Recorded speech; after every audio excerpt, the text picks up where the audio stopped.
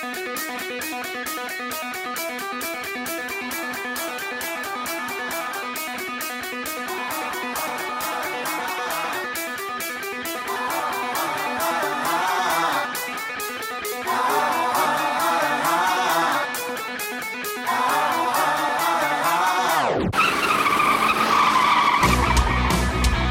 spinning out of control, here we go, foot to the pedal, till it's touching the metal, let's rock and roll, yeah. Soda and Ethan, get them tigers to screeching out, beat them, checker flags, last lap, nobody can beat them.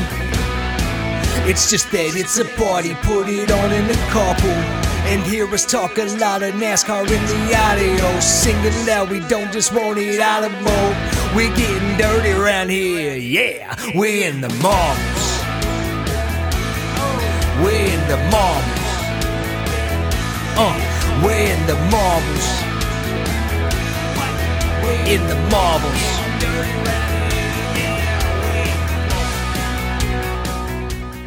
Hey everybody, welcome to episode 52 of In the Marbles with Soda and Ethan. My name is Soda. You can find me on Twitter at Soda_Hunter. And I am Ethan, and you can find me on Twitter at Viva La Ethan. This might be a hard number. Who comes to mind when you think number 52?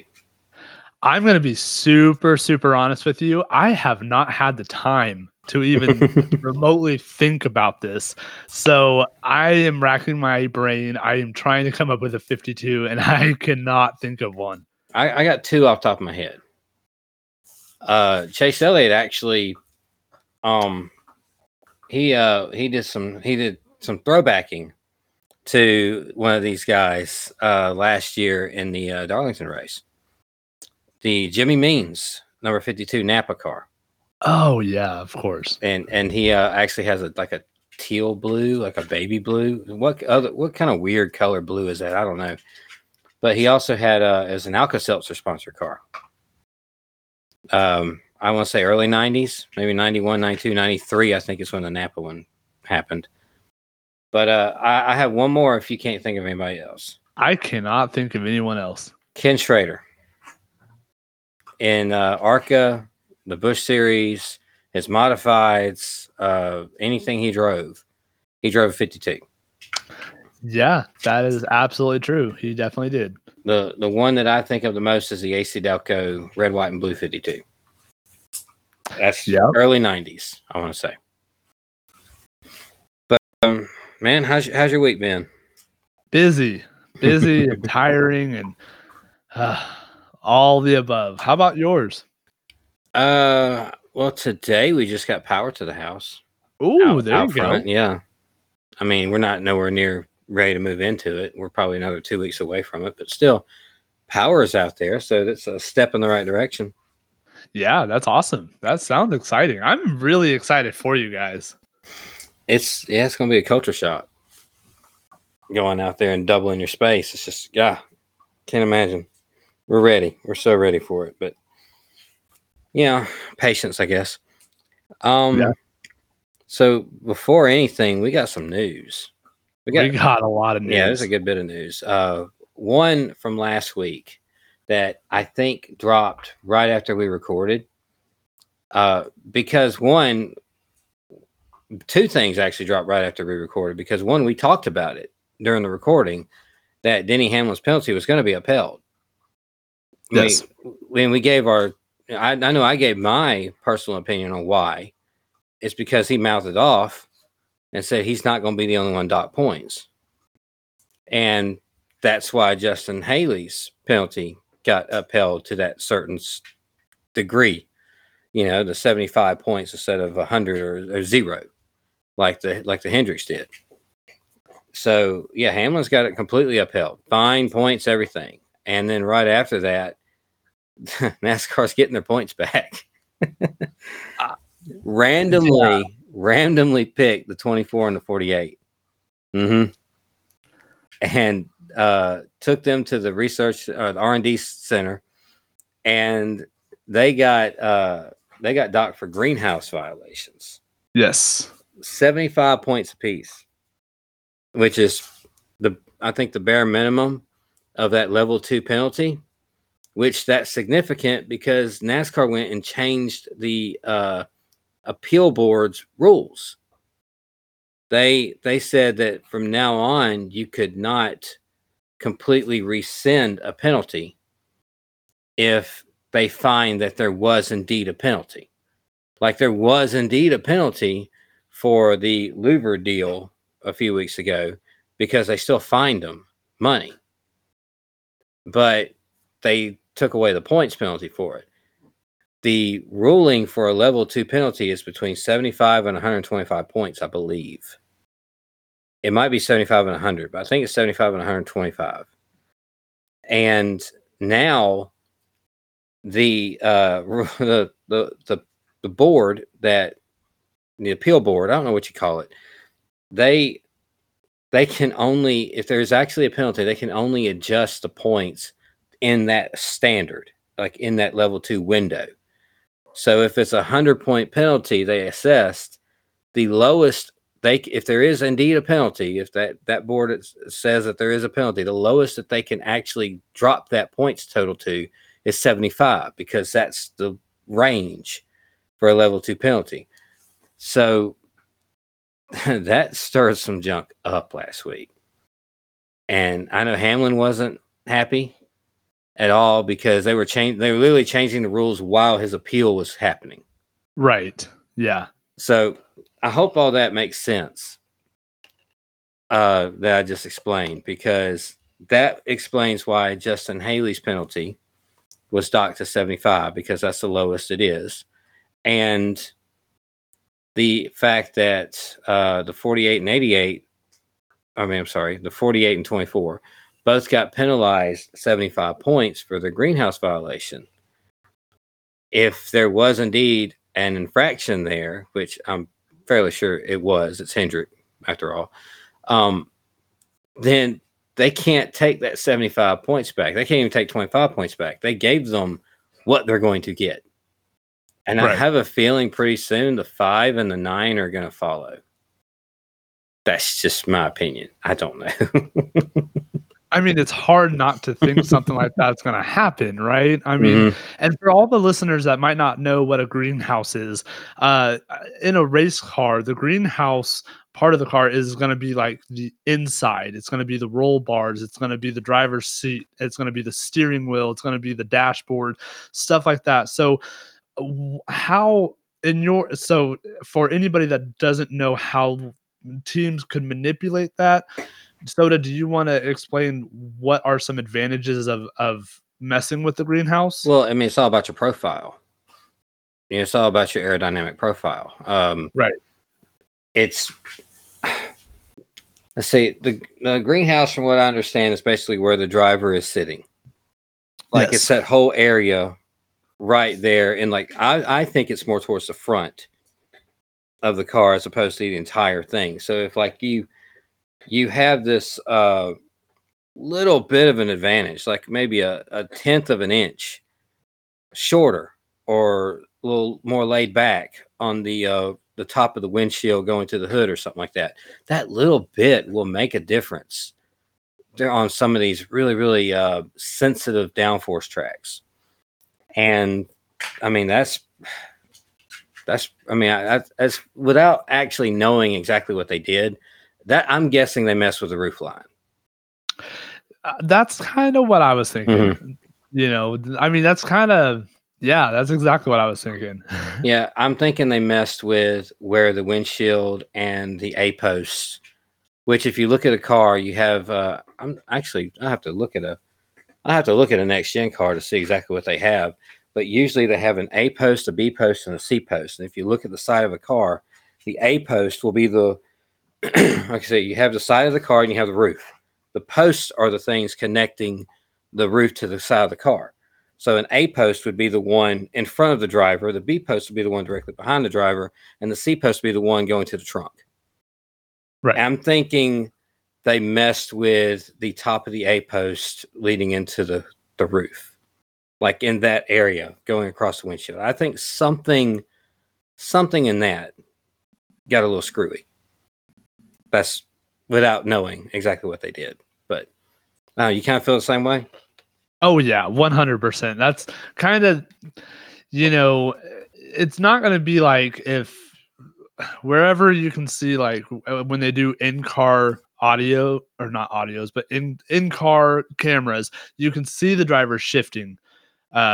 It's not like if they move that shifter 2 inches to the left. It's like that's not what we're talking about. Mm-mm. We're talking about, and that's kind of what I thought was A posts or B posts, C posts. It could be the has C to, post. It could be leading off the back of it. I don't know. I mean, they did also say in this whole rule change thing that they were going to display illegal parts, compensated parts. And from what I understand, that's really old school. Like that's something they used to do a long time ago. Whenever they catch somebody cheating, they take that part and they put it out there on display to show it off. Like, hey, this is what you can't do. And then they took it away because teams were kind of, coming up to NASCAR saying, I want to see the part that got, DQ'd or whatever, wasn't cool. And they'll show it to them. And these teams, as I've said before, like are complete mad scientists. Mhm. They'll figure out a way to make it work for them. Okay, I can't do it this way because I got caught. So now let me try it this way, and it kind of helped teams cheat a little bit better. A little bit. With this new car, though, there's not a whole lot of wiggle room to do anything with. Everything is so like it's laser measured. Like Yes. you literally you roll that car into a black room, everybody gets out, they press the button, and hundreds of lasers attack this car. It's like a rave. It's really neat looking, and I don't always get notifications when they do it, but once in a while on Sunday mornings, I'm talking about like maybe 9 or 10 a.m.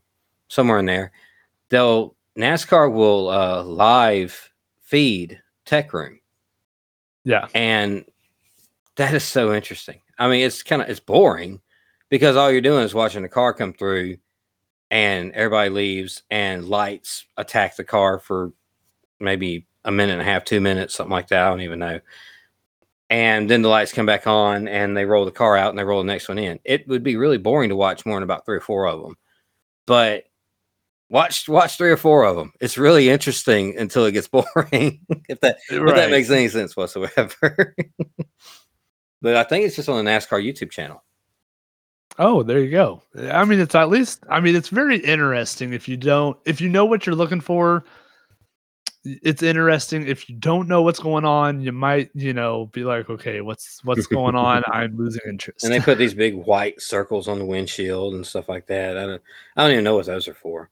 But I don't either. Yeah, I have no idea. Some kind of reflective thing or maybe a marker to help them measure everything. I have like a reference point. I have no idea. Speaking of Hendrick, this concerns our fantasy cup. Chase Elliott's back this week. Yes. How do you think he'll do at Martinsville? I'm very surprised that Martinsville's the track that he wanted to come back to. So like after Bristol Dirt, I was very aggravated, and I even went on Twitter and I said that I'm picking Josh Berry as my pick. And a couple hours after I made that tweet, I said, Ethan, what are you doing? And I said a nice good old prayer to the man above. And you know what? Chase Elliott's coming back. So that vetoes my pick as Josh Berry. So it wasn't official anyway. You have to do it in the post. Yeah, that's very true. So I was sitting there and I was like, my goodness, I do not want to pick Josh Berry. So now it's going to be fun. It's going to be interesting. I mean, if you look at Hendrick's track record at Martinsville, which we'll get into a little bit later, they've won 27 times at Martinsville. Mm-hmm. That's wild. I personally, if I was Chase Elliott, would have picked the track that I don't need to use my left foot. I mean, that's what he broke, isn't it? His left leg. Yeah. There's a lot of braking going on at Martinsville. And I know a lot of these drivers are, I guess some of them are with racing, as far as like how fast your reflexes need to be, a lot of them do use 2 feet. But like I never did that. I think a bunch of them still probably use. Actually, I don't know. I guess on Martinsville they would still use 1 foot. But I feel like that would get tiring swapping back and forth like that when you're doing it 1,000 times. I mean, legitimately 1,000 times. So maybe we're thinking of this all wrong. Maybe this is the prime time racetrack to come back to just to test it out. It's 400 laps, not 500, but it's going to be 400 laps. So, I mean, that's a lot of braking. And then if it does hurt too much, well, then Talladega, you literally do not have to use that left leg pretty much at all. That's why I figured Talladega would be the track he'd come back. I mean, he won the last race there. And right. So maybe this week will be the week that, okay, you know, maybe it was too soon or whatever. At least I can make whatever points he's going to make suffer through on Sunday at Martinsville. And then he'll have that whole next, you know, week at Talladega to make as many more points as possible. And hopefully within 2 weeks from now, you know, they can figure it out. If he still is feeling really uncomfortable, then, you know, he might have to miss a couple more races. I don't foresee that happening, but maybe this will be the trial and error, you know, what they can do to help him in that race car when they go. I don't know what's after. Is it Kansas after Talladega or I Charlotte? don't even know. I'll have to look. I don't think it's Charlotte yet. I mean, obviously, they're going to have the All-Star race before the Coke 600. Oh, so yeah, that's right. Wilkesboro is going to be before Charlotte. But I think that's late in the year. I think that's like maybe the 3rd week and the 4th week in May. Yeah, I know they're going to Kansas May 9th. So we got 1 week in between. That might be Darlington. It might be Darlington. I actually think it's Darlington. I think, isn't Darlington usually Mother's Day weekend? Yes. Okay, well, that's going to be the 14th. The 14th is Mother's Day this year. So maybe it's Darlington, without looking at a schedule, maybe it's Darlington, North Wilkesboro on the 21st, and the 28th will be Coke 600. So before that, I don't even know. We've about exhausted all the short tracks we're going to have. You know, I mean, Richmond, Bristol, Martinsville, it's short track season. That's how it used to be when I was a kid. You would have a month worth of short tracks between North Wilkesboro, Bristol, Martinsville, and Richmond. And Rusty Wallace would win every one of them. And then you go on and do your other stuff. And then towards the end of the year, you have that month again. That was like what it was when I was a kid. We kind of got back to that a little bit between, I guess I consider Phoenix a short track now. I never considered that a short track, but maybe Gateway. Gateway in between here somewhere? I want to say Gateway is in June or July or something. I have to bring up a schedule. I'm too lazy to bring it up. Yeah. I am too, honestly. I'm more worried about my neighbors doing something outside. I don't know if you can hear it, but tell them to go to bed. Their little child is out right next to my window that I'm recording in, and she is hooting and hollering and having the time of her life while we are recording. So I don't hear it. Maybe it's not coming through. Oh, I hope not. I think we're right though with Mother's Day. Like the 14th Arlington, the 21st North Wilkesboro, and the 28th Charlotte. Maybe not the 21st. Maybe it's the 20th. It's a Saturday night. So maybe I think we're right with those 3 weeks. But so, do you want to know the answer? Did you look it up? Yeah. Go ahead. So Martinsville is this weekend. We have Talladega. Then we have Dover. Dover, cool. And then it's Kansas, Darlington, and All-Star, and then it's Coke. So I was right about those last 3. Yeah. Just the way the weeks fell, 14th, 20th, and 28th. Just the way the weeks fell, I figured that's what it would be. I assume the All-Star race is on Saturday. Well, I just exited out of it. So I do not know. It's fine. I think we're going to have something interesting going on at the Fantasy Cup with the All-Star race. We're going to let it marinate a minute really think about it. And I feel like we got something fun that's not going to be, it's not going to be points racing. It's not going to be a race that's going to be included with the actual Fantasy Cup point standings. It'll be like its own special separate thing. But I don't know. Me and you got to work out some details between us off the podcast. I think we got a decent idea of what we want to do, and everybody that's entered in the Fantasy Cup will obviously have a free entry into this, and it'll be for a prize. So we'll see what we got going on with that. And it wouldn't be like a winner prize. It would be like highest finisher prize. Like somebody's going to win a prize with it. Right. So let's go on with some more news. We also had a really bad story come out. I don't really want to dwell into it too much, but basically Cody Ware has been indefinitely suspended from NASCAR for abuse, pretty much, of his girlfriend, right? It was his girlfriend or his wife? I don't know. All I know is it was a female. I think it was his girlfriend, but I don't quote me on that. I don't know Cody Ware's personal relationships. But yeah, that's a rough story. Not a good look for NASCAR in general.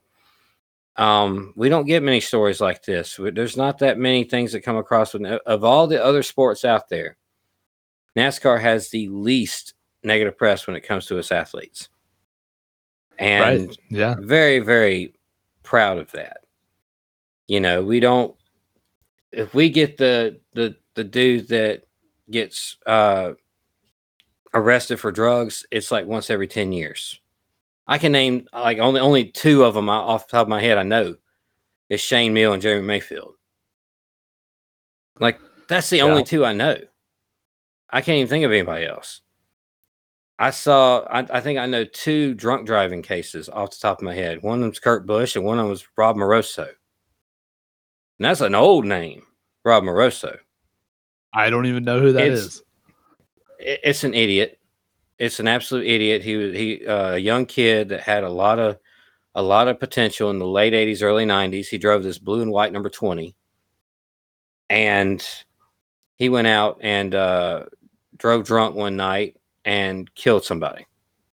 So he got locked up. I'm not sure exactly if he died in that crash or not. I want to say he might have, actually. But yeah, that's the only reason why you would even know him is because you watched NASCAR back then. That's pretty much because NASCAR will never talk about that idiot. You know, kind of like somebody in wrestling that nobody will ever talk about.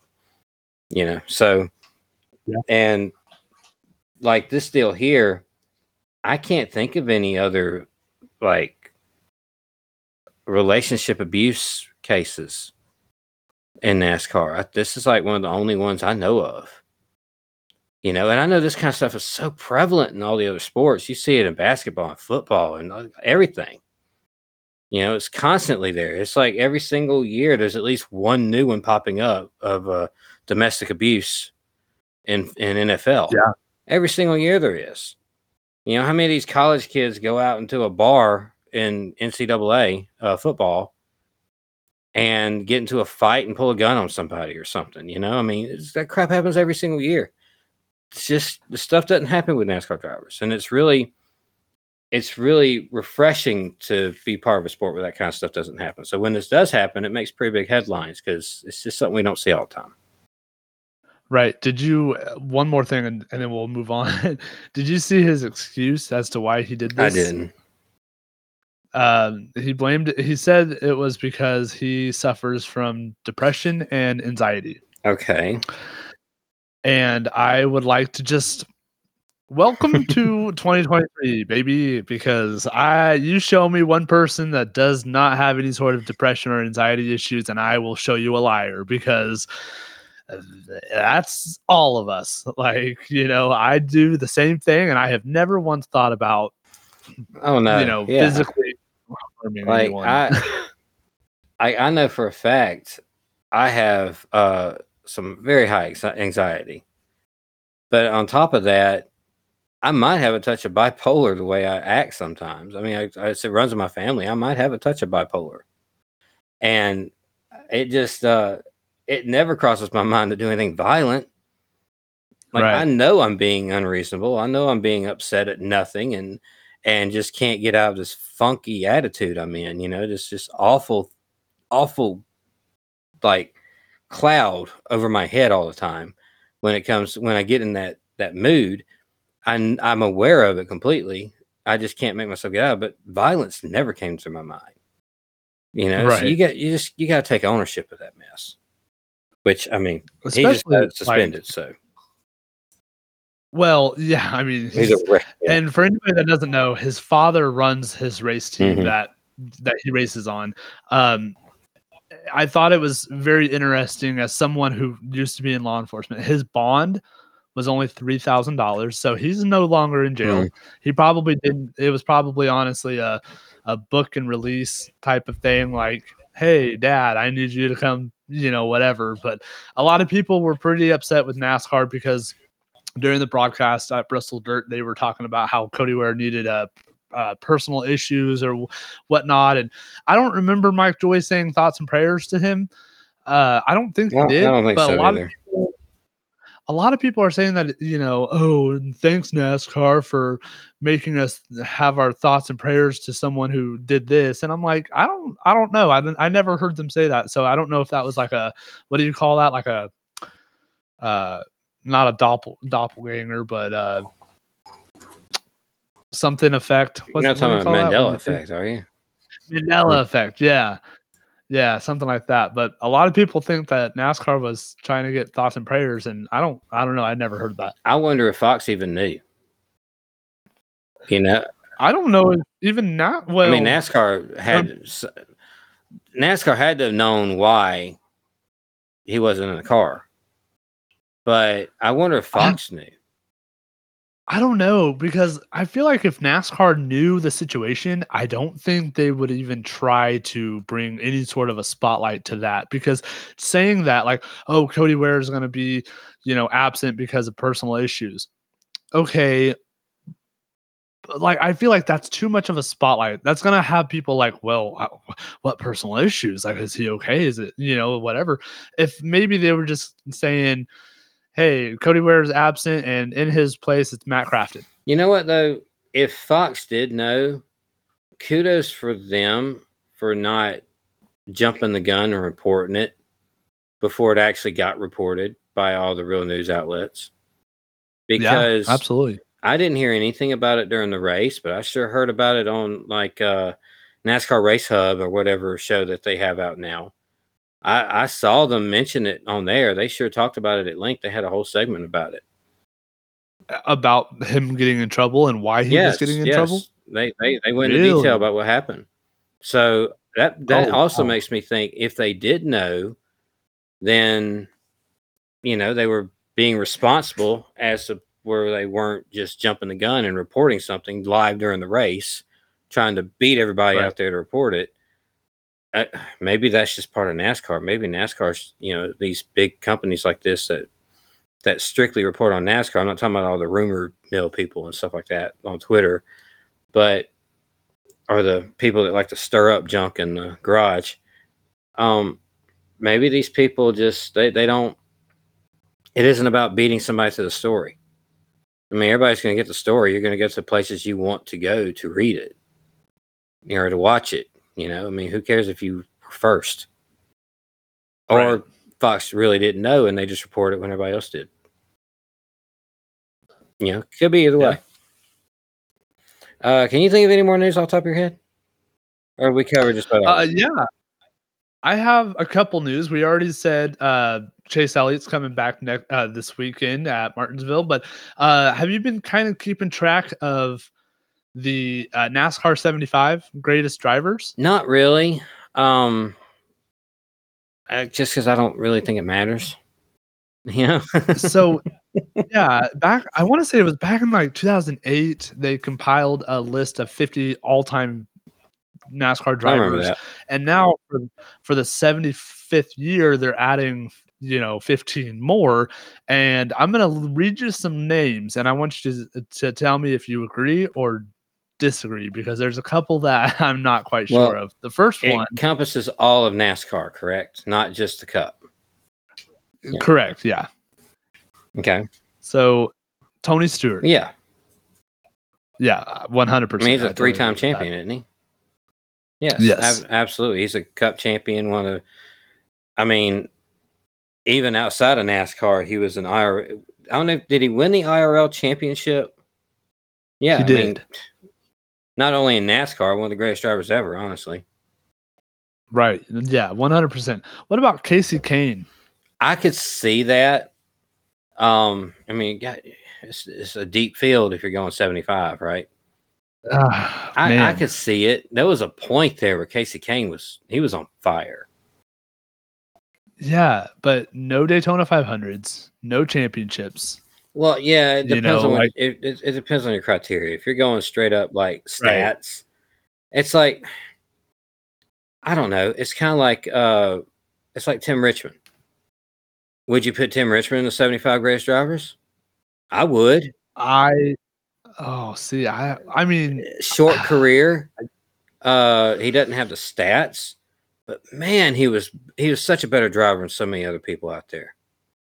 If you're looking at better driver, Tim Richmond's in the top 5. I agree with that. I think Casey Kane is a stretch, but I'm okay with it. They're also probably looking at they got to be looking at all their stuff outside of NASCAR, though. They have to.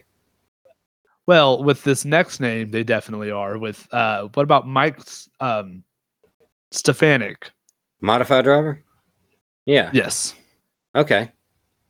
I mean, he's modified champion. Absolutely. I mean, he's one of the most. Isn't he like one of the most winningest drivers in modifieds? Like, yes. Yeah. I mean, and NASCAR owns the modified series. Yeah, I'm gonna say no on this one. even though Mike Stefanik is a NASCAR Hall of Famer, which cool. I don't know, and it's nothing against him. Like, I think he's one of the absolute best modified drivers in the world. Like, I mean, no discredit to him, but when I think of NASCAR, I think of NASCAR Cup Series. I think of Xfinity and trucks. I don't even think of ARCA right now, because if that's the case, where's Frank Kimmel? Or whatever. But I don't know. Mike Stefanik is a little bit too much of a reach for me. But what about Randy LaJoy? And that all depends on where you're taking his name from. Because in the Busch series, yeah. I mean, he's one of the best Busch drivers there was. Of all time, right? I mean, it's hard for me to list Busch series drivers. I mean, Xfinity, the same thing. But when he was driving his Busch, I mean, when I think of that era of Busch drivers, you're thinking of Mark Martin. You're thinking of Sam Ard. See, I'm not even thinking Sam Ard. I'm thinking more like Jeff Green. Jeff Green, God, I hated seeing that dang Nesquik 10 car out there. He just won everything. Oh, that reminds me of Scott Riggs. Yeah, but Jeff Green was the first one I remember in that car. And he won everything. Like Robert Presley, he won a lot in that black and gold 59 car. I mean, I can see Randy LaJoy with that. Yeah, no, I have no problem with Randy LaJoy, because when I think of Xfinity series, I think of third best of all time. I feel like is Randy LaJoy. Second is Mark Martin, tied with Sam Ard, and of course the greatest of all time is Kyle Busch. And if Kyle Busch is not in the top 75, then he's going to be in the top 10, dude. Don't worry about that. Well, I mean, I mean, I don't think this is going in any sort of specific order, because they already have the top 50 and they're just adding 15 more names to it. But yeah, if Kyle Busch is not in this, because they're going to keep on announcing drivers up until Darlington, and then we should know what the other 15 drivers are. If Kyle Busch is not in that, I don't know And I would love to see Buckshot Jones too, but that's just me being biased. I don't think Buckshot's gonna make it. Don't say that. You don't know that. Just like S.A. Rios is going into the WWE Hall of Famer as the headline in 2024. Marco. I mean, I can see them. There's arguments for and against everybody there. I can see it. I mean, this isn't going to really. I'm not going to lose sleep over a modified champion. The original NASCAR series, by the way, the first NASCAR series, the NASCAR modified series. That's the very first form of NASCAR. I'm not going to lose any sleep over a modified champion, one of the best modified drivers ever, being in the 75 best drivers in NASCAR. I'm not going to lose any sleep over that. So, I mean, it is what it is. And you start putting, Bubba Wallace in there, we're gonna have a conversation. Oh my gosh, yeah. And I have one more bit of news that popped up today, which shouldn't be no surprise to anyone. But as of 3 p.m. today, Chase Elliott has officially been granted a waiver for the 2023 NASCAR Cup Series playoffs. On one hand, they're sticking it to Hendrick, taking their points away. On the other hand, they're letting Chase Elliott get into the playoffs as long as he wins a race with an injury that happened outside of the sport. I don't understand what NASCAR's doing, but I know a lot of people are like, cool, that's, he deserves it. It's like, no, he was skiing. I mean, it ain't like he got hurt in a race car. He could have not done that. He could have not went skiing and broke his leg. I mean, I don't know. Me personally, that's how I feel. I don't know. Yeah, no, I don't agree with it whatsoever. I don't think he should have been granted a waiver, just because it wasn't, like you said, it wasn't a racing thing. It wasn't a NASCAR thing. Kyle Busch, 2015, he breaks his leg in the Xfinity Series the day before the Daytona 500. That's, and that does it, not just Kyle Busch. If that was, God forbid, happened to Joey Logano or Denny Hamlin or whoever, insert Cup Series driver name here, I would still feel the same way, but breaking your legs skiing just hours before qualifying. Yeah, what are you doing? Why aren't you at the racetrack? Like be with your car. I know you're a million. I know you're a millionaire and you're only like 26 or something, but come on, at least just, I don't know, just be a little bit more focused. Yeah, I mean, I would have looked at that situation as, okay, you were where before qualifying? Just hours before qualifying. You were over there. You were going to private jet back to the track just in time to make qualifying. Why weren't you at the track with your team? You were that selfish to go off and do something like that and not be with your team and prepare for qualifying and be here? No, you're not getting your waiver. That kind of, and yeah, I spot on. I 100% agree with you, because it kind of goes back to, you think of Rusty Wallace, you think of Dale Earnhardt, you think of Mike Skinner, and these are guys that are working on their cars day in and day out. And then you have the new drivers of the Noah Gragson, who everybody knows Noah Gragson is not, under that car changing transmissions. He's not doing any of that because he's too busy on social media. Same way with Haley Deegan and Chase Elliott. I don't even think William Byron does that, but I don't know that for a fact, but I mean, come on. I mean, the talent, it's just, I think we have a completely different definition of talent in 2023 than we did in the 1980s. Yeah. 80s, early 90s, maybe up to the mid 90s or so. It was talent and knowledge together with everything. Nowadays, it's just strictly people can drive cars. That's all they do. I mean, if that's all the teams want them to focus on, then sure. I mean, that is what it is. I don't think Jeff Gordon ever got underneath the car and started changing shocks or anything like that. But I sure know Rusty Wallace used to do that. Dale Earnhardt used to do that. Alan Kowicki used to do that. He owned the whole car. People did do that kind of stuff, but I think that knowledge helped them out in different ways than today's talent does. Now, instead of doing that, they're at the shop. Instead of learning how the car actually works, they're on the sim. Learning a digital version of the track that they're going to go race at, which, it's good to hit your marks, and you can test these setups, I guess, but it's not an actual simulation of what's going to happen out there. There's only one way you can do that. That's to get your car out there on the racetrack. It's not there yet. I don't know. I think me and you have the same opinion on this. For 100%. 100%. We're going to take a quick break, and we're going to come back. We're going to talk about the Fantasy Cup, and we're going to go into a little bit of Bristol talk this week. Before we go, I want you to go to skinnymixes.com, check them out. They have lots of syrups for coffees and mixed drinks, alcoholic beverages, stuff like that. Most of them sugar-free. Some of them came to the keto diet. I use them every day. My wife uses them every day. We have a pantry full of them right now, probably about 8 or 9 different bottles. I'm drinking something right now with a Skinny Mix in it.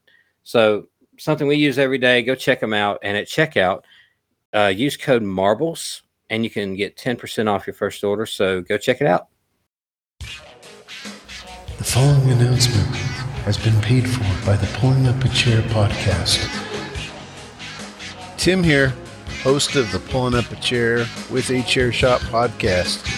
If you're a fan of wrestling figures and the artists that take them to the next level, then I've got a favor to ask of you. Come check out my podcast, Pulling Up a Chair.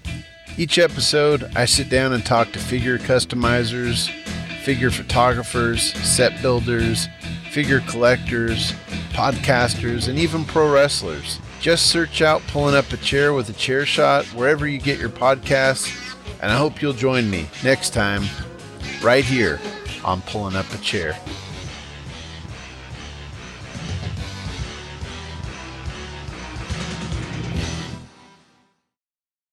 So how do you make a commercial about something so random? I don't know. You make it pretty random. That's right. So if you enjoy lots of random stuff like food or top fives, Random facts. dirty facts, I try to keep them clean. she tries. But come listen to Tales from the Estate. We have lots of fun. We try to drop shows every week. Try. Sometimes we do. Sometimes we don't. The kids are a bear. They are. But yeah, come listen. Thanks. Thanks. Bye.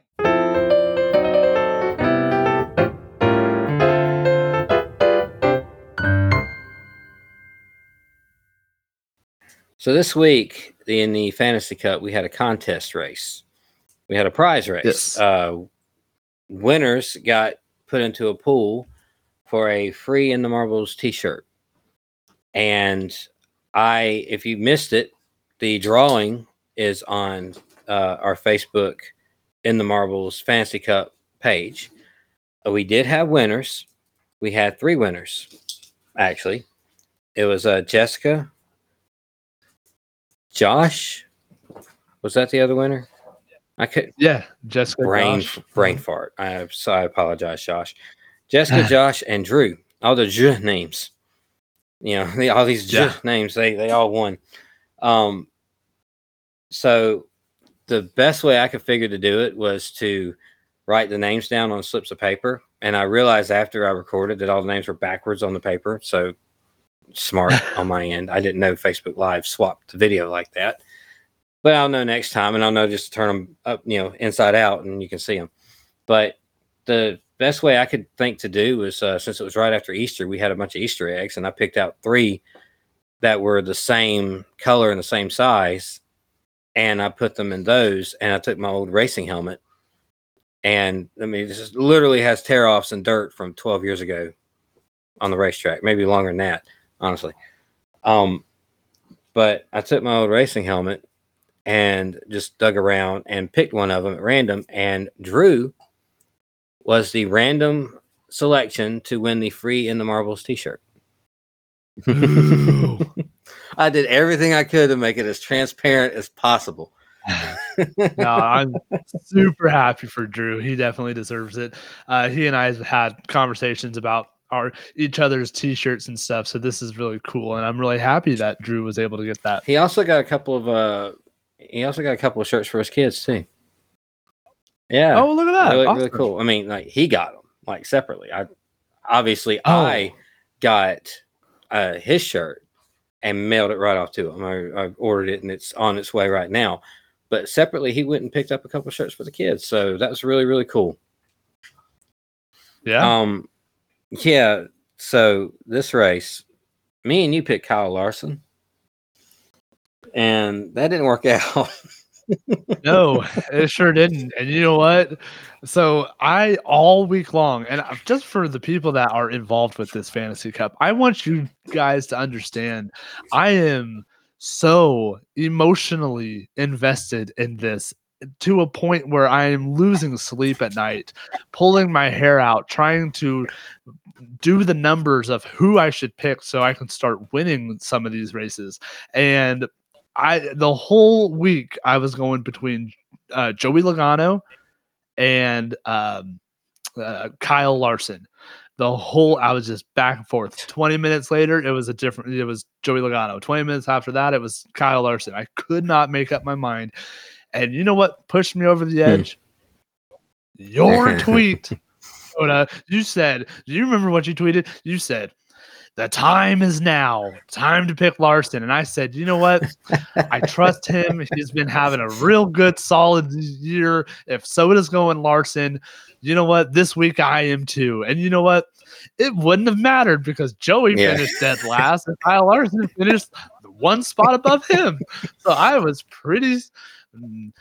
screwed from the get-go. See, I was thinking about going back-to-back Christopher Bell. I actually was thinking about doing it because I picked Christopher Bell at the last track at I guess it was Richmond. See, I picked him there, and he came across 4th or 5th, something like that. I think it's 4th. And I was like, maybe I'll go back to back. I hate to waste all my Christopher Bell picks right here at the beginning. I should have just went back to back. I mean, I'd be the points leader right now if I just went back to back. But it's fine. Yeah. It's fine. Whatever. I might be the points leader. I don't know. I don't know how that would shook out. Yeah, you kind of did what I did because I chose Larson for Coda. He finished 14th, and then the next week at Richmond he wins, and I picked Alex Bowman, and kind of the same thing. But yeah, I'm frustrated. I'm real frustrated. I'm trying my best in the first half of the year to kind of spread everybody out, so I can really pile up the chase contenders or the playoff contenders at the end of the year. Yeah. It's tough because I feel like I'm sacrificing some in the first half of the year, even though Kyle Larson shouldn't have been a sacrifice pick. But I feel like I'm sacrificing some stuff in the first half of the year to gain a lot in the back half. That's what I feel like I'm doing. But I don't know. We'll see how that works out. Do you happen to have the current point standings? Yes, I do. And I'll tell you what, Caitlin Vinsel and I had a conversation about us picking Larson, and I'm just about done with that. I have one more spot with Larson. He might just get picked this week just to get him out of my playoff or out of my bags of drivers that I can pick because I'm done with Kyle Larson. No, but yeah, absolutely. So the 2023 in the Marbles Fantasy Cup point standings after Bristol Dirt, Justin is going to extend his point standings lead by 36 points with 2 wins. You and Drew are both tied for second, 36 points behind. You have 2 wins. Drew has that 1 win. John Brown is 4th. He is 40 points back. Billy is top 5, and he is 52 points back. Jessica, with her 1 win, has moved up to 6th in the point standings, 56 points back. Matt has 1 win. He's 7th. He is 63 points back. Oh, I lost my place. Caitlin is in 8th with 1 win. She's 65 points. back. Josh is setting 9th with 1 win, 71 points back. I am somehow still in the top 10, setting 10th with 1 win at 79 points behind. Thoughts and prayers to me. RJ will be 11th, one win, 90 Wasn't points he back. tied for the points lead at one point? Well, him and Justin were pretty much identical for the first like 6. Yeah, and now he's all the way out of the top 10, which that's the name of the game. Shows how fast right? things can change. Nobody get discouraged by any means. So fast. Yeah, absolutely. So RJ is setting 11th. Nicole is setting 12th. And she is 111 points back, which once again, do not get discouraged because it's coming. Rock is 13th. Tim is 14th with 1 win. Our friend Joe is 15th, and Jody is 16th. Yeah, that's I was really thinking that the points would tighten up this week, but in fact, the only thing that tightened up was everybody from second on back. Yeah, and you know what? Jody actually dropped a big bombshell. He announced that he is indeed coming back next season for round 2. He's told me several times that next season's going to be his season, which he still has enough time to make this season his season. He was flirting with a win a couple weeks ago, but he will be, in fact, back in the 2024 in the Marbles Fantasy Cup Series next season. So the coming up race at Martinsville will not be a prize race, just strictly points, just based on whatever happens on the racetrack and to the point standings. There's no prizes or anything like that. The next race is Talladega. After that, Talladega will be our 1-year anniversary. Not only that, it will be episode 53, which is a very important number to me personally. We are going to be giving away a prize for somebody who could possibly win that Talladega race, either random drawing of the winners or the one winner that ends up winning. And if nobody wins, nobody wins. You know, that prize will move on to another race.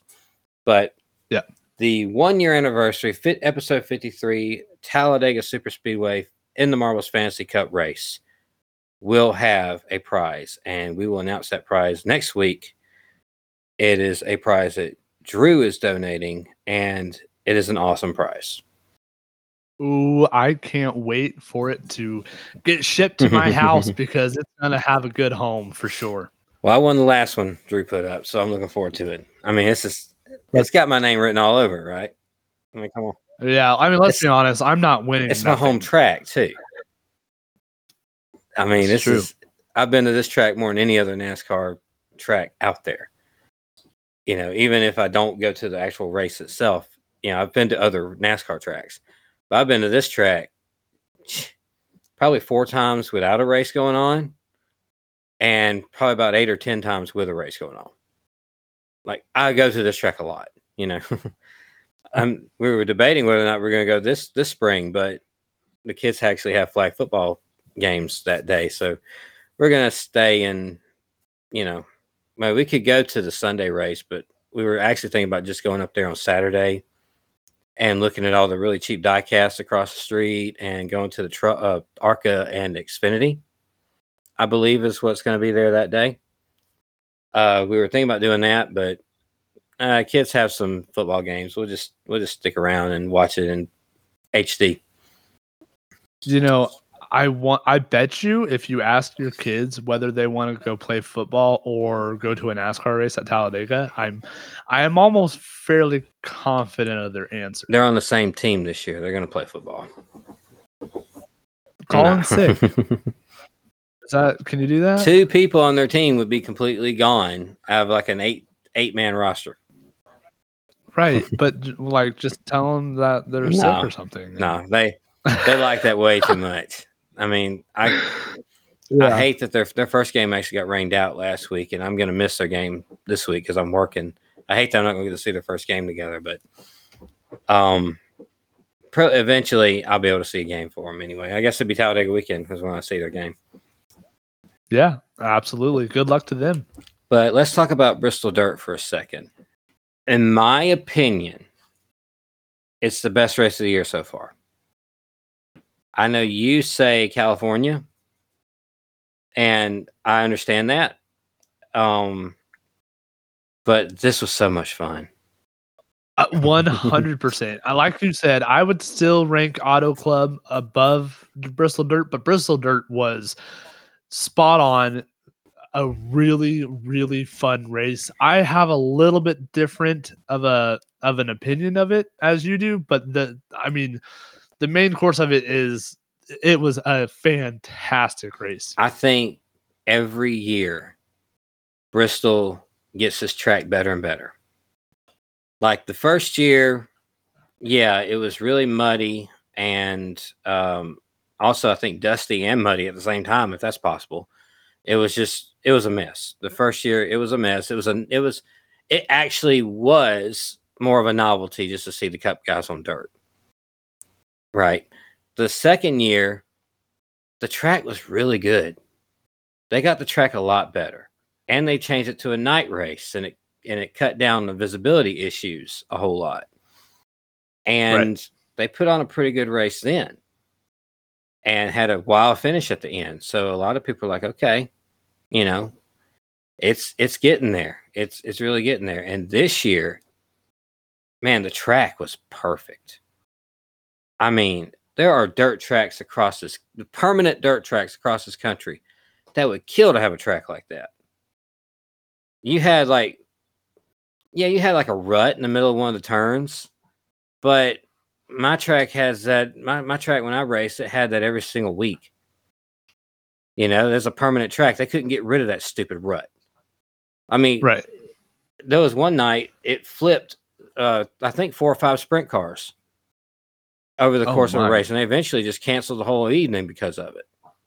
Because the sprint cars refused to go back out there and race until they fixed it. And so they just canceled it their whole night.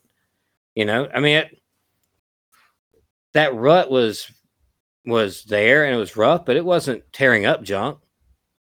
It was just something you had to work with. That's how dirt tracks are, just something you have to work with on the track. Every dirt track has that. It's called character. Yeah, absolutely. Everything gets developed through the different stages of the night. When the track dries out or they add water to it, and the track changes constantly, and you saw that all night long. The groove wound up being all the way up against the wall at the end of it, but that wasn't the only groove. That was just where the fast guys were running at the end of the race. They were more or less using that wall to turn around the racetrack to keep the right wrist straight. And there were easily 4 different racing lanes on this racetrack. When was the last time you could ever say Bristol had 4 lanes to race on? Which is bizarre to me, but that's, part of it. It was fantastic racing, literally all night long. I know your opinion on it being at Bristol. And forgive me, Mac has decided he's going to take that little bit he's got and just fling it all over the place. So that's all that noise you hear. But I know your opinion on it being at Bristol. I don't think you're against NASCAR Cup guys on dirt in general. You would like to see it somewhere else, correct? So, yeah, I would love to see NASCAR. I don't get me wrong. I love dirt racing just as much as I love NASCAR. And all I want is good racing, whether it's on dirt, whether it's on asphalt, concrete, whatever. I want to see NASCAR Cup Series drivers on dirt. I want to see them racing for points on dirt. I think I don't know if I would go as far as saying it was what did Davenport say it was a novelty? Yeah, I'm going to get into him in just a minute. But I started thinking about this. And as much as I would love to see a NASCAR Cup Series point race, if they're going to do it on dirt, my first thing was Eldora. Let's go to Eldora or Knoxville.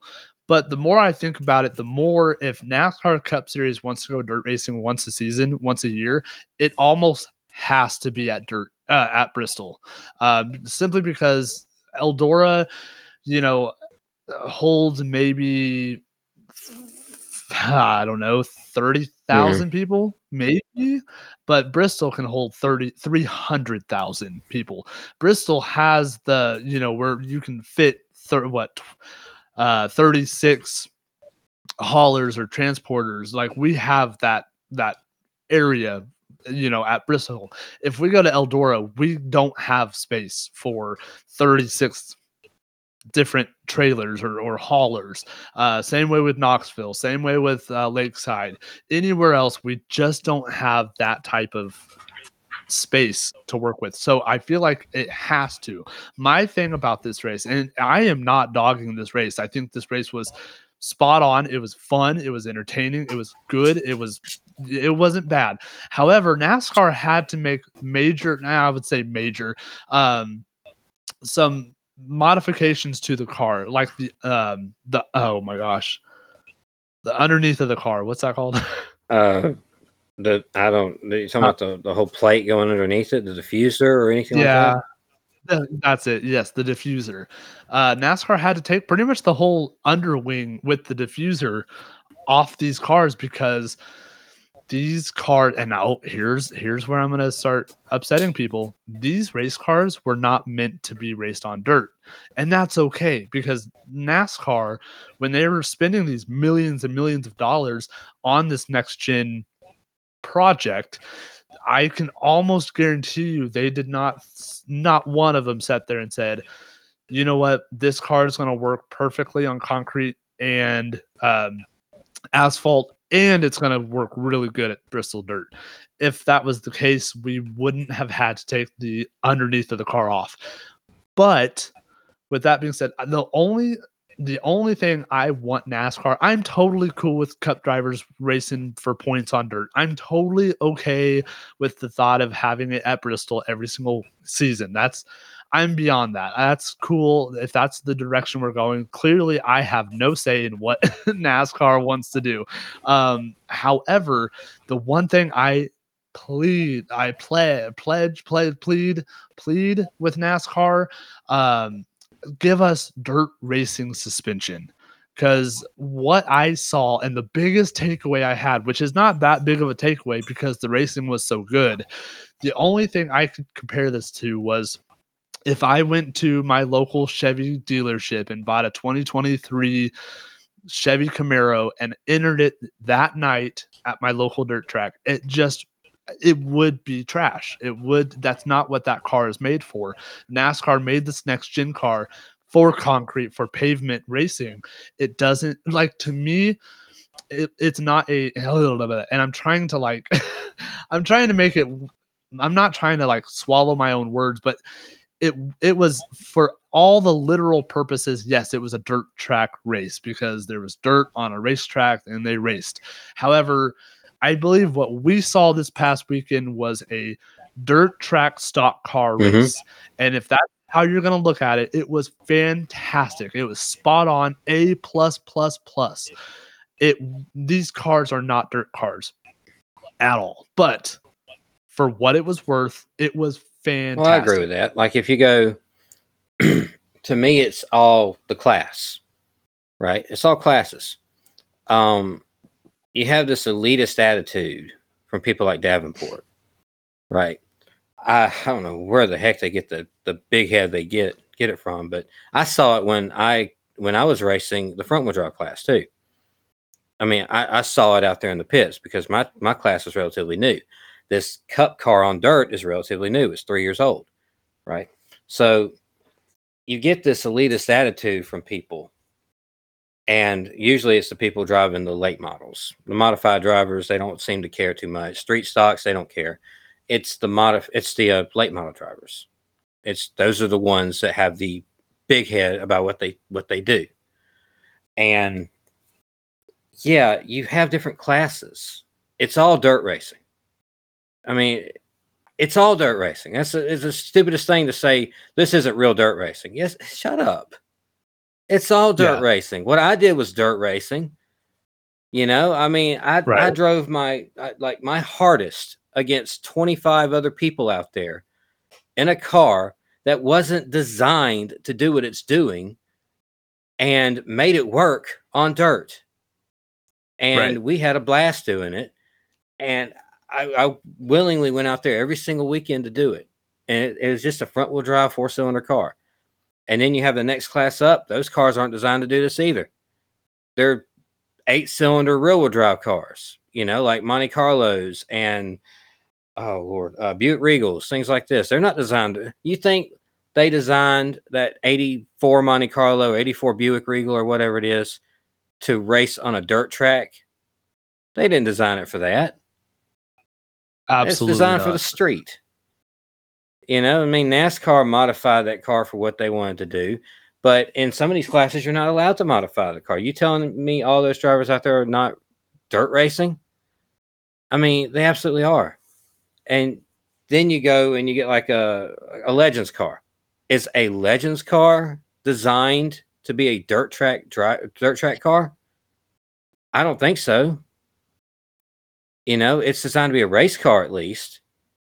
But Right. you see those things on these little flat, infield tracks at Charlotte and Atlanta and Texas and stuff like that all the time. But they race on dirt too. And I don't know if they're better on dirt than they are on asphalt. I don't think they are.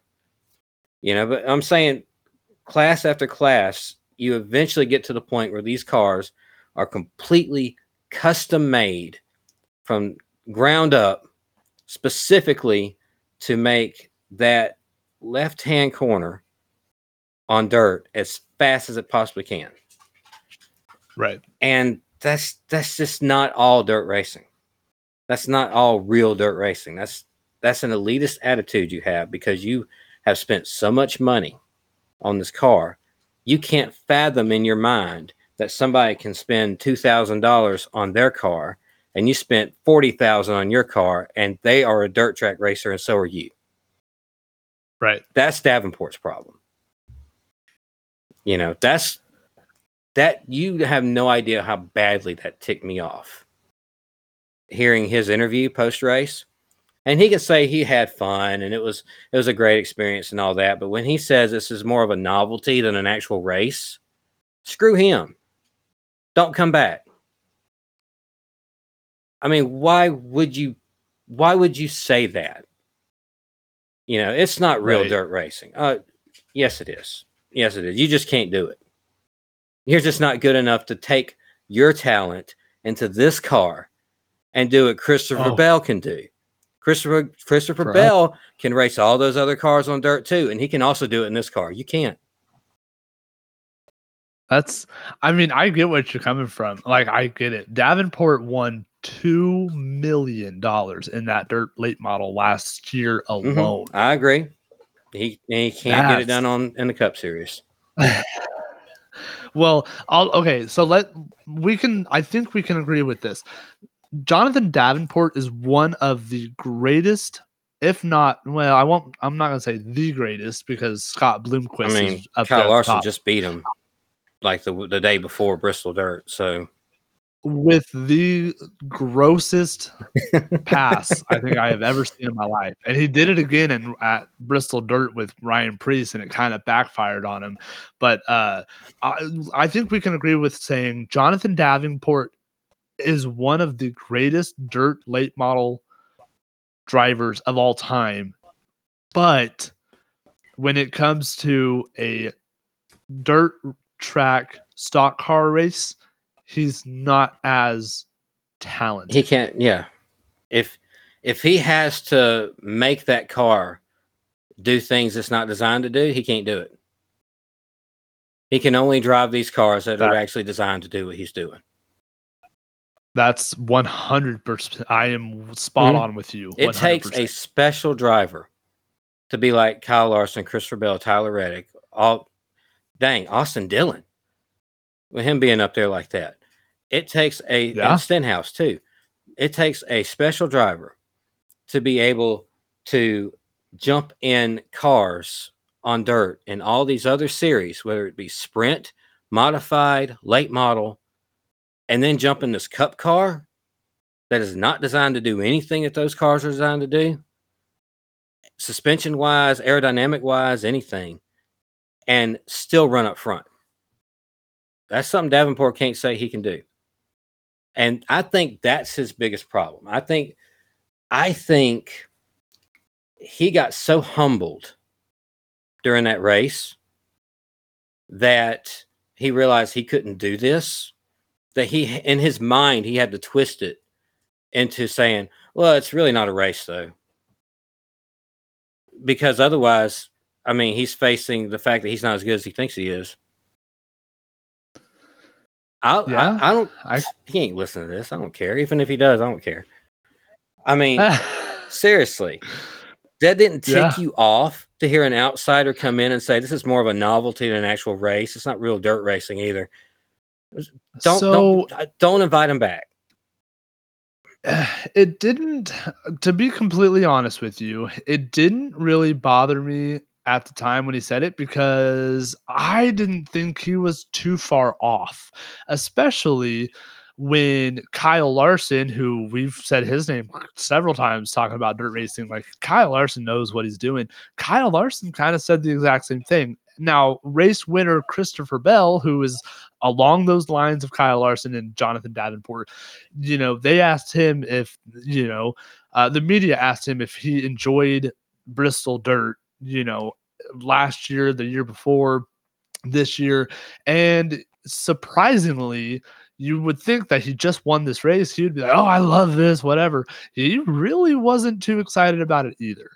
So that's why I didn't take Davenport, his words to heart, because I felt like maybe he just chose the wrong words, but maybe he was on the right track. Like sitting here saying that it's not a real dirt race, that's a little iffy. Like, I mean, it's the same concept. I understand and I agree with the fact that these cars aren't made to be on dirt, to race on dirt, but for what it's worth, it was one hell of a show. The whole time I have raced on dirt, I never actually drove a car that was specifically built for a dirt track. Like, even the vintage car I drove, which was basically a Monte Carlo with a fiberglass body. I had tires that were designed for dirt, but the suspension was a pretty stock suspension. It's a racing suspension, but it was a pretty stock suspension. I didn't have any of that modified late model technology that lifts lifts up the I guess it'd be the left front, or carry the body over onto the right rear through a corner to help grip better. I didn't have any type of wing or anything to help with downforce. The vintage car was a handful to drive. There was no downforce and no special dirt suspension, and it had a lot of power. I feel like that's kind of what these cup cars are like, honestly, but I don't know. The attitude, it's different to me when a cup regular says that they weren't really excited about this race, or they really didn't like this race, or they just, I understand that. It's something completely out of a lot of them's comfort zones, and it's probably a lot of work to get these cars to work properly on this track. To wheel the car around the way that they do like that, especially to be competitive. I know Eric Jones was screaming on the radio, I don't know what to do. I can't pass anybody. But everybody else is passing people. They're 4 wide in the corner. Something's right. But see, I understand that a regular not being thrilled about this race. I honestly wish they would add another one so they would take it more seriously and they would go out and get better at this. You know what I mean? Like, I feel like they need to take, they don't need to jump in late models. They don't need to jump in modifieds or sprints or anything like that. I think they need to get in street stocks and go to some of these local tracks and really learn how to do this dirt racing thing with street stocks. I feel like, or maybe even like the class I'm talking about, if they offer it, some kind of like really lightweight, high horsepower, low downforce class. I think that would get them ready for this. But also on top of it, I feel like they need a dirt track package. Are you talking they as in NASCAR? NASCAR. Oh, 100%. If they can a dirt package is spot on. I would settle for a dirt racing suspension on these next gen cars. I feel like just that alone would, but I mean, the race that we saw was fantastic, but I feel like it would have been way, way more close, if they at least had the suspension. The only thing that concerns me about that is if when I go to a local dirt track, the best race all night long to me is usually one of the slowest classes, because you have these big full body cars and they're all these big beefy V8, bomber or hog cars, or whatever you want to call them. They're all stock. They're not designed to be out there doing what they're doing. There's like 30 of them out there because it's the cheapest class. So everybody jumps out there. They run 3 and 4 wide around the tiniest little racetracks, beating and bang on each other. It always seems like that's the most fun race. And then a lot of races, it's not all of them. Some of them are really good, but usually it's like little small 2-car battles if it is good. You go into the late model class or a sprint car class, and yeah, it's a spectacle to see these guys fly around this racetrack and all the mud they're throwing up everywhere, and how fast they're going and how loud they are, and see the cars really, really work around the corner. But they're not going 3 and 4 wide every lap. They're not beating and banging on each other. They're not. They don't have 30 of them out there usually on a weekly night. It's usually a big event they will. But usually my tracks, we usually get about 12 or 13 maybe. We don't have 30 of them show up every single week out here because we have so many tracks that run them, I guess. But to me, it always seemed like the higher up the class you got, the less exciting the actual racing product was. Okay, yeah, I mean, I can see that. Kind of like how at Talladega, when you speed the cars up to 210 miles an hour, they get stretched out. But when you slow them down to 185, they stay in a pack and stay side by side all the time. Right. It's that similar mindset.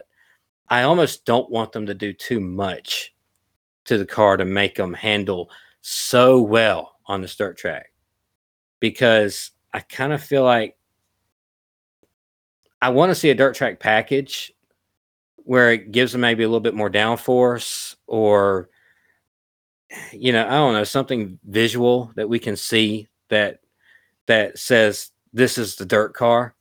And it would make more sense if they made 2 of them in a year, like if they made another dirt track later on. But I don't want them to go crazy with it. I don't want to see a bunch of NASCAR looking late models run around the racetrack, if that makes any sense. I kind of like the idea that this is like the most throwback thing. It's a big, heavy stock car that's not designed to race on dirt, racing on dirt, just like it was in the 50s and the 60s. Right. Yeah, absolutely. And I'm down for that. I love it. I love the weekend. I love the race being. You said it perfectly. Bristol's a perfect place for this. Yeah. I mean, everything is set up for it. And you go to Knoxville or Eldora or something like that, you're gonna have to work around some things.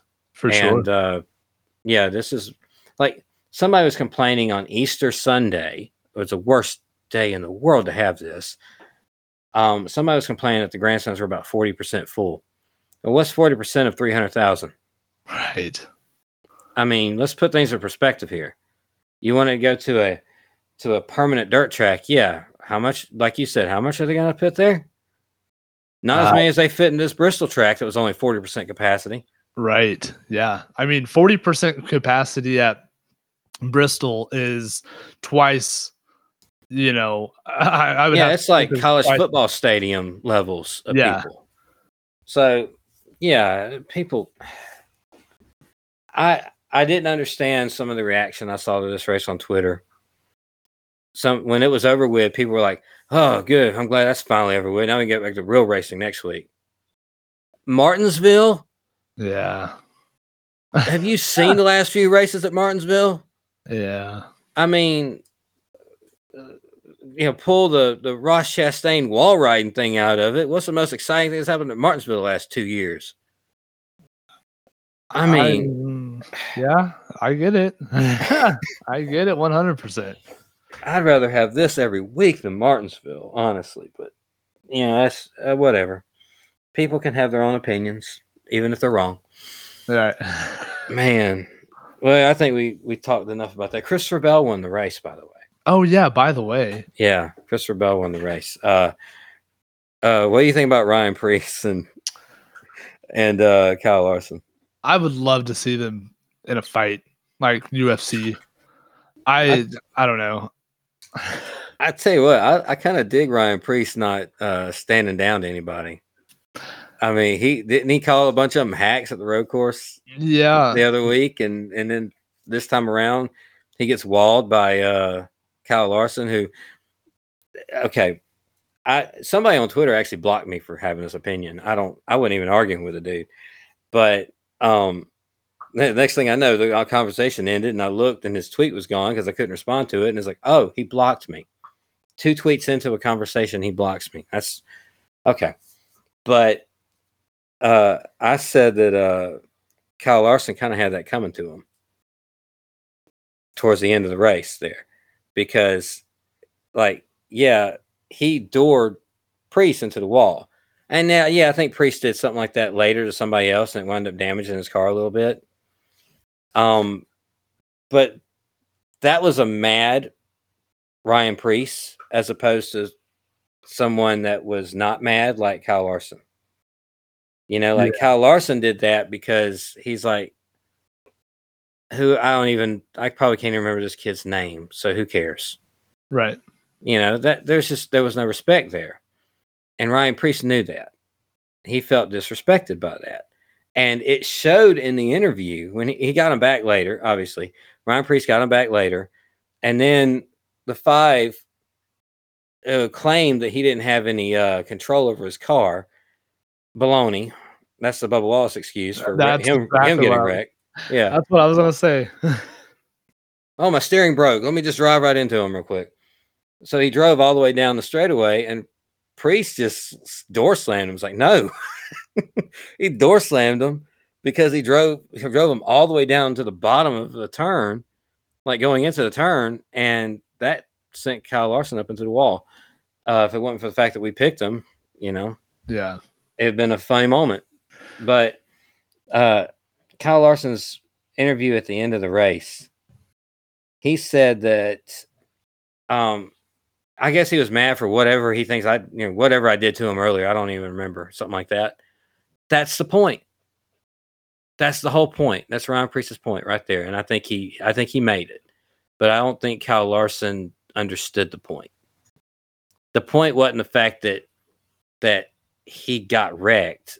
The point was the lack of respect that he was showing out there. That was all of it. That was the whole reason behind why, he sought Kyle Larson after that wreck.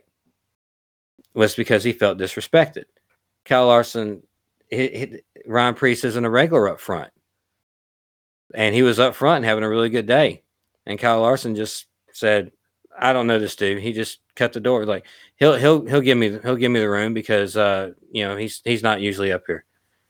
I'm just gonna slam the door on him. And he'll either get wrecked or he'll give me the spot. No respect there. That early in the race. And I think Ryan Preece felt that. And that's what his deal was. 100%. And this is a really, really important moment in the Cup Series career of Ryan Preece. This is, he's had mediocre rides his whole time that he was in Cup Series. This is the first opportunity, a real opportunity to have somewhat okay equipment with Stewart-Haas Racing. I mean, you have Kevin Harvick, who's a champion in that equipment. You have whatever, like numerous wins. I think this was a really, really important moment in Preece's career, especially with a Kyle Larson. So now I can almost guarantee you that NASCAR is going to have some sort of fine and penalty for that. They hadn't yet. Right. That tomorrow's Thursday and weird things happen on Thursdays. I'm still waiting for that. I hope that's not the case because I think Ryan Preece was just simply standing his ground. I think Kyle Larson, the way he's been racing pretty much this entire season, even dating back to when he put, I believe it was Chase Elliott in the wall at Fontana last year for the win. Mhm. Like he's just been making a lot of really weird, questionable moves. And I think the field is starting to like, okay, listen, I don't know why Kyle Larson thinks that his stuff don't stink, but it certainly does. And I think, Ryan Priest, this was a moment where, yeah, if he was going to, let Larson have that spot, then not only Larson sees that, but you see Alex Bowman sees that. Denny Hamlin sees that. So now you're gonna have way more people like, well, he's gonna, he ain't gonna throttle up. He's gonna give me the position. So I mean, good on Ryan Preece for sticking up for himself and kind of standing his ground, especially with a former NASCAR Cup Series champion like Kyle Larson. Real quick because we're running a little long. What'd you think about the idea of letting the caution? It's like turning on your settings on NASCAR Heat. Are the cautions strict? Are they relaxed? What do you think of turning the relaxed cautions on? My goodness, I wasn't a fan of it. Honestly. I loved it because they were getting going, and there was no need to keep stopping this race. They Right. stopped it when they had to. Like if somebody's obviously if you got the pack coming at you, they're going to stop it. But I mean, if people doing 360s in the middle of the field and they get going, and only lose like 3 or 4 spots. I mean, why are you throwing a caution? It's fine. Right. And like, I mean, as a race fan at that point, I was just really kind of just hoping that the race would end, so I could move on with my life. Not saying that it was a bad race or anything. But it kind of goes back to what I was saying a couple weeks ago, and you hear me saying it all the time, consistency. I just kind of wish, and I know that dirt track racing, you have to have a little bit different, a little bit more leniency when it comes to spins or whatever the case may be. But Yeah, I felt like NASCAR went local dirt track for a good part of this race because there was so much spinning going on at one point. They just said, you know what, if you're not stopped and in the way of somebody coming towards you, we're just going to let it go. And they did all the way up until the very end where Kyle Busch spun out coming to pit road. Like he spun out and ended up in pit road.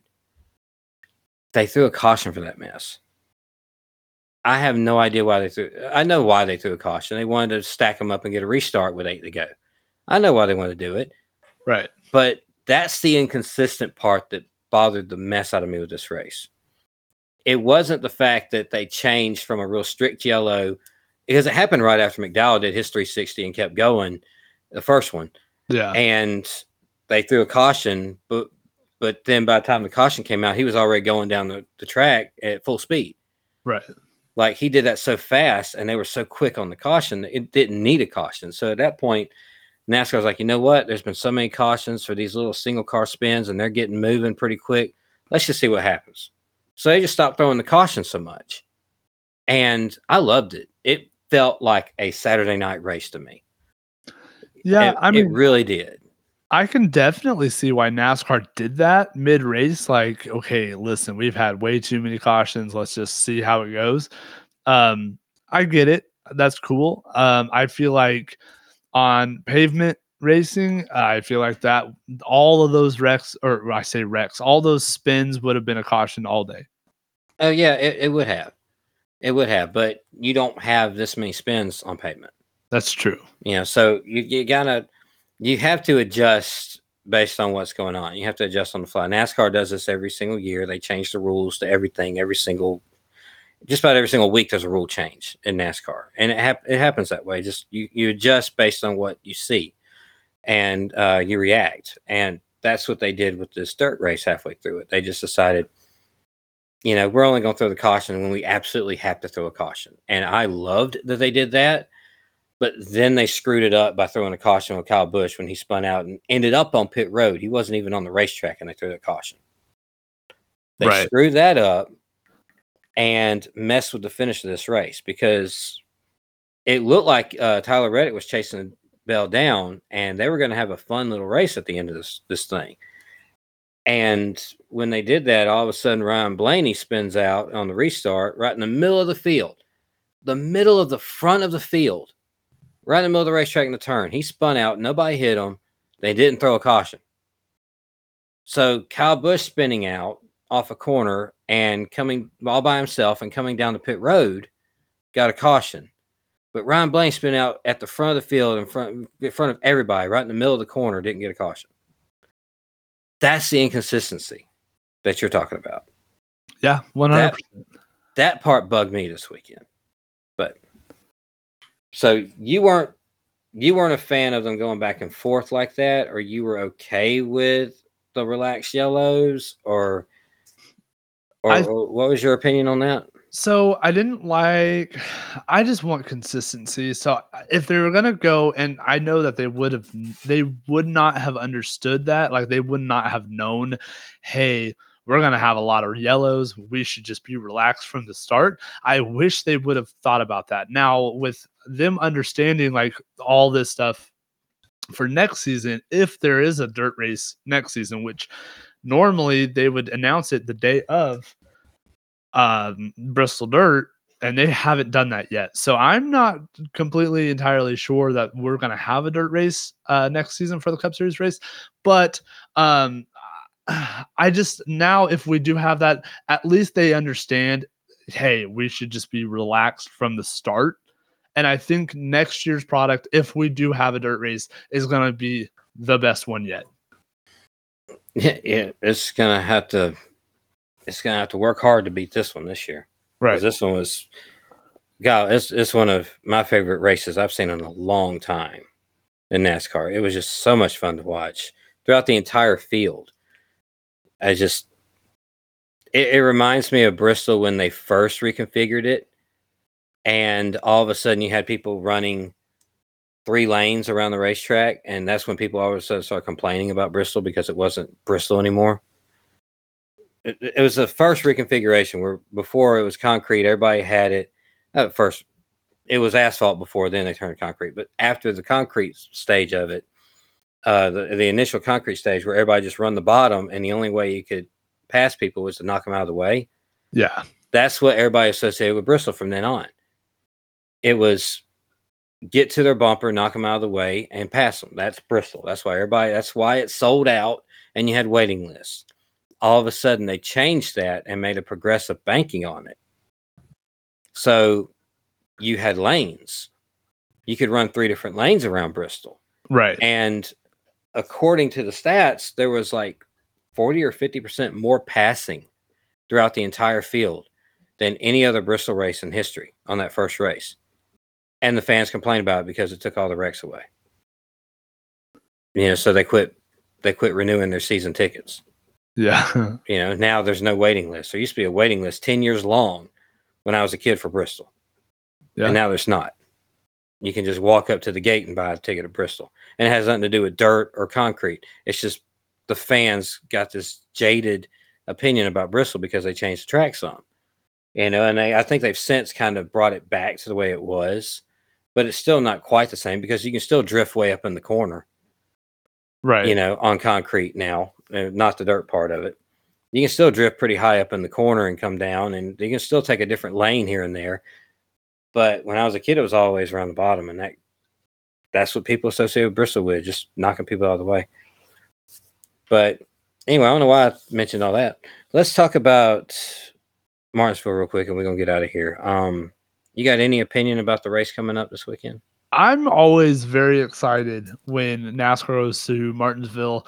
Some things to expect, obviously, really long straightaways, really short, narrow, slow turns. But I think the thing to watch the most for Sunday's race is pit road. It's a really long pit road. I think it's like 40 miles an hour or 35 miles an hour. It's probably 35. Yeah. It's a very slow pit road. It's very small and narrow.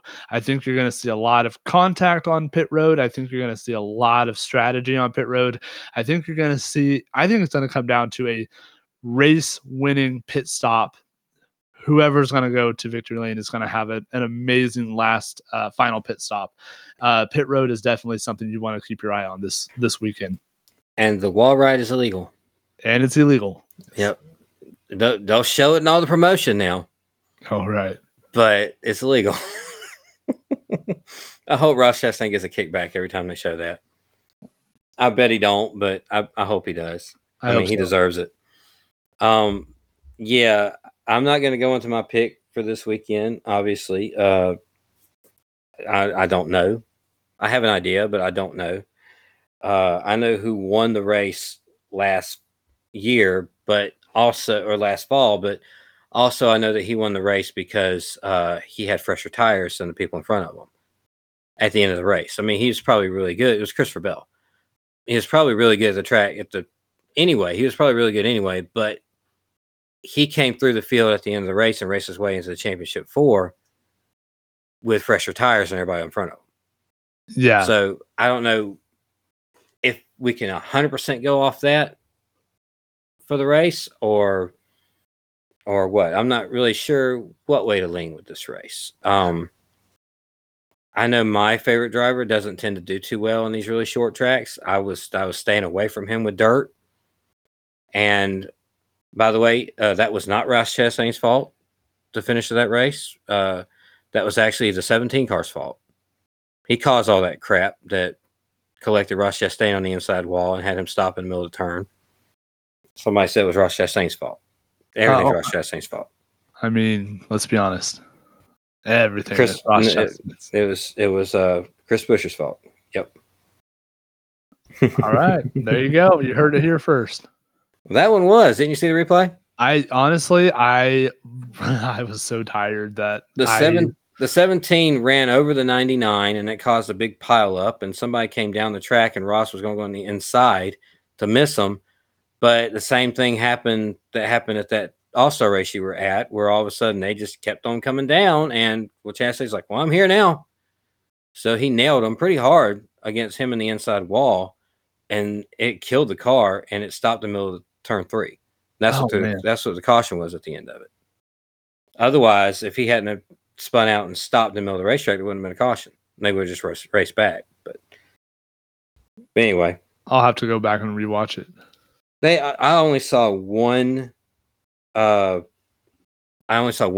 of that. They only showed one replay. I don't know why, but there was only one replay that I saw of that. But I hope this weekend's race is better than the last couple of times they went here. I hope this short track package does something for this track. It did something good for Richmond. Maybe it'll work out for Martinsville too. Yeah, absolutely. I feel like Chevy's going to be on top of it. William Byron has been super fast, and Hendrick Motorsports has won 27 times at Martinsville. So I don't know, out of 4 drivers at Hendrick, I don't know who else you're supposed to pick. I also got to get back in the groove on DraftKings. I have not been out of the money this many times in a row ever. I don't know what's going on. I got to get back in the groove. But anyway. Let's go ahead and wrap up the show. I want to go through the podcast drafting partners real quick. For me, it's the Fully Posable Wrestling Figure Podcast, Drunk Wrestling History, Doing the Favor with Eric and Barry, Positively Pro Wrestling Podcast, Howling with the Wolf with Jason Wolf, and also follow him on Twitter at I think it's Art of Jason Wolf, and he also runs the Chop Shop. You have to be and have to get an invite for that or be a member for that. But amazing stuff he's bringing. I just wish I could buy more of it. He's got something he just showed off coming out for May. I'm going to have to break down and get it. I'm going to have to. Oh. Also, Magic and the Mouse is a fun Disney World podcast I listen to. So who you got, Ethan? Yeah, as always, we have Breaker Bane's Power Hour. Go check out shop.banemusic.com. You can go listen to the archives of You Know It's Fake, Right? Also, Saturday Morning Rumble Wheel with Brian Breaker and Daniel Cross. I'm wearing their t-shirt like I always do every time we record. TB Toycast with Brian Breaker and Travis Fowler. Go check out the legend Bill Venus in No Holds Barred with Bill Venus. Have a little bit of a troll problem over there, it sounds like. So pretty interesting stuff over there. Go check that out. You heard their commercial earlier. Go check out Tales from the Estate with Drew and Caitlin Vinsel with cameos from Rocco and Cole. Both of Drew and Caitlin are both now on the in the Marbles Fantasy Cup win list. So both have one win apiece there. So go check out that. You heard just kind of like Tales from the Estate. You also heard Pulling Up a Chair with our friend Tim at a Chair Shots commercial as well. Go check out that. Speaking of commercials, you might hear a new one here sometime soon. Stolen Gimmicks Pro Wrestling Podcast with Joe and Jordan. Go check that out. Reffing It Up with Brian Hebner drops every Thursday, where RJ in the Marbles Fantasy Cup is the producer. As always, Lionel Racing, the official Diecast producer of NASCAR, has a podcast, Authenticated, the Diecast Collective podcast, and that is all I got. Lionel Racing just showed off the finished product of that Matt DiBenedetto Talladega win truck. Yeah. Man, I can't wait. I can't wait for that. I got the 124 scale on that. I can't wait. Nice. I want to thank everybody for listening to this week's show. Please rate and review and follow us on all the social media platforms, Twitter and Instagram at In the Marbles Pod. And you can also find us on Facebook. Just search In the Marbles with Soda and Ethan. Email the show at inthemarblespod@gmail.com. And if you go to whatamaneuver.net, whatamaneuver.net, I said that so fast, maybe you didn't understand it.